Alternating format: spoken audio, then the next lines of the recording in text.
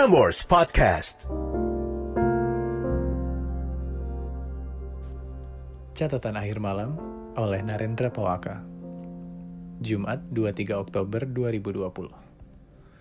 Walls. Walls, they sometimes prevent us from heartbreak, but they also prevent us from love. Malam ini ada Manda dan catatannya. Manda menulis, I tend to distance myself from people getting closer to me. Dengan subjek email, is my wall too tall? How intriguing, how inviting untuk orang-orang yang memiliki tembok yang terlalu tinggi, sehingga orang lain tidak mampu melihat apa isi hati mereka. Now, before we open Manda's note, ini udah malam. If writing makes you feel alive and words can heal you, then this is the place. Silahkan tulis part of your story and send it via email ke narendrapawaka@gmail.com. And I will see you on the next episode. Need I to remind you that next week is Halloween, 30 Oktober, and you know what they said about Halloween. It's when the night that brings our loved ones back and we can see them.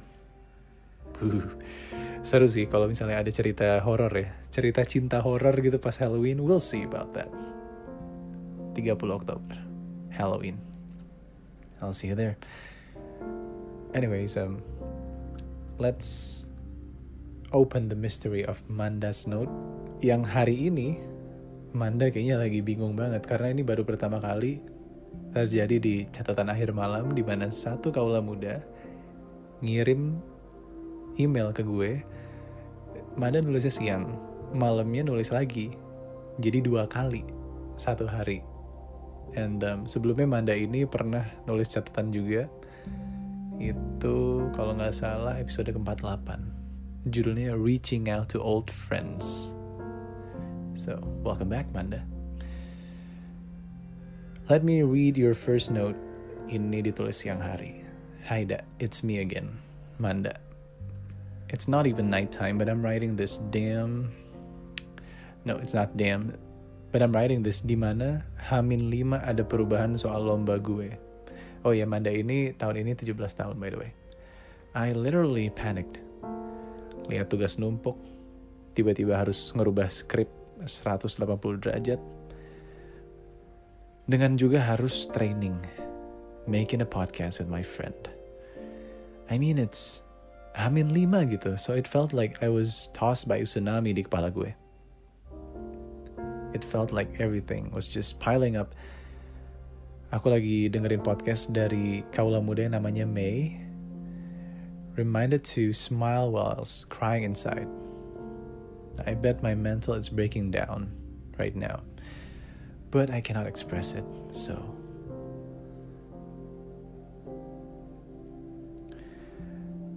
I just want to say thank you, and yeah, about the reaching out stage, itu di catatan pertama Manda, yang tadi gue sempat bilang, episode Reaching Out to Old Friends.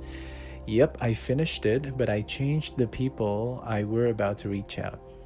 I feel like there were some more people, more worth of my time. Haha. And that reminded me that sometimes life won't always be as how we planned it to be. But still, we need to survive and go through it. Udah, itu aja dari gue. Thank you, Da. Get well very soon. I appreciate setiap catatan yang ada. Really do help me at times like these. Dan ternyata nggak itu aja dari Manda, kaula muda, karena ini adalah catatan yang dia kirim pada siang hari dan malam harinya lagi. Di jam-jam seperti ini, jam-jam pergantian hari, Manda akhirnya ngirim catatan lagi. Dengan subjek, Is my wall too tall? So, back again. Hi, Da. A second one for today. I'm sorry, but I'm trying to calm myself by binging your podcast. Terus ketemu episode yang judulnya, Am I Not Good Enough? This podcast seems like me in the future, laughing out loud. But to be honest, When I said that, iya, gue lagi deket sama cowok, cuman gak pernah berlanjut. But if it's my story, I don't know why, but I tend to distance myself from people getting closer to me. Maybe I set my boundaries too high. Also, the thing is, I don't really want to believe this stupid thing called love. I want to lose like what Nikki said. Iya, yang menjadi judul podcast ini, judul lagunya Nikki yaitu Lose. Recently, I started to think that maybe I have too tall of a wall to break. Aku suka jadi sosok pendengar. I listen and try to be and fix. But I don't even know how to fix myself. People comes and goes. Yes, I know. Maybe I've been in a conclusion that mereka juga bakal pergi kok. Jadi ngapain gue break this wall kalau cuman just for now. I really don't think it's necessary. I don't know what else to say, but if you're reading this right now, hoping you're doing good and away from the hospital already. Thank you, Manda. I'm up and away already. Thank you, udah nerusin catatan akhir malam, even in your conditions. Take care, all the best, and God bless. Thank you for your second note of the day, Manda. Now, I don't know what you're feeling at the moment while you're listening to this, but I hope it can calm your nerves in a way that it could di podcast Catatan Akhir Malam. Dan kaulah muda semua juga lagi yang banyak pikiran. Gak bisa cerita, gak apa-apa. Dengerin aja kadang cerita orang. Itu bisa membuat lo merasa lebih baik. But then for those who build their walls too high, no, we build up walls to protect ourselves, our souls. Jadi Manda, I want you to find what is that hurting feeling, that deep hurting feeling that you've got tonight. We build up walls to protect ourselves, our souls. We felt betrayed. We have witnessed the people whom we once thought were worthy of taking up our time, our spaces, to only remind us that selfishness is alive and well. We have been lied to. We have given our entire selves to the universe just for it to remind us that not all things are reciprocated. Now, you are the one who knows your own worth and the importance of handling someone over the key to unlock the beauty that lies inside of you. Therefore, living behind cemented walls is about waiting to reveal yourself to the ones who have been standing in line all of this time. Yep. Gue suka banget sama satu note yang bilang kalau sometimes people don't understand why we build our walls so high. Sometimes it just pushes them away without us even trying. Yang gue suka adalah sometimes walls prevent us from heartbreak, but they also prevent us from love. Jadi kalau di catatan dari Manda ataupun Manda sebelumnya dengerin catatan dari Mei, kadang tembok yang tinggi itu bukan hanya menjauhkan kita dari sakit hati, namun juga menghalangi kita dari cinta yang ingin datang ke kita.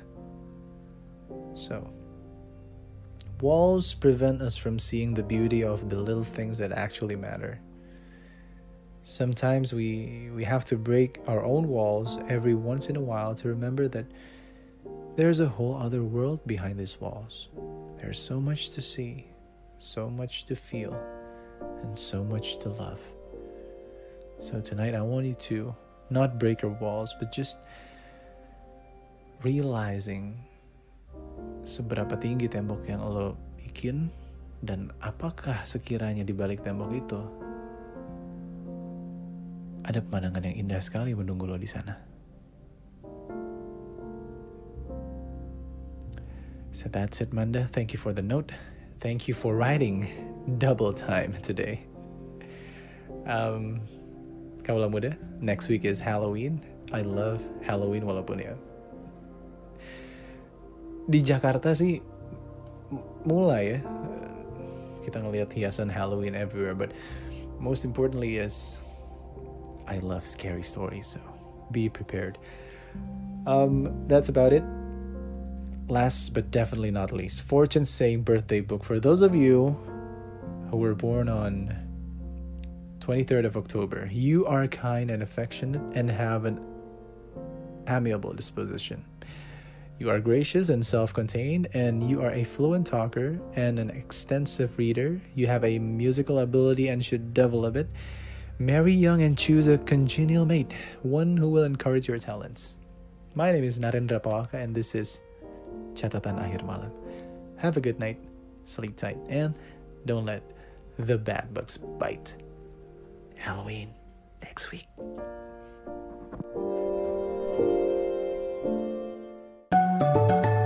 Frameworks Podcast.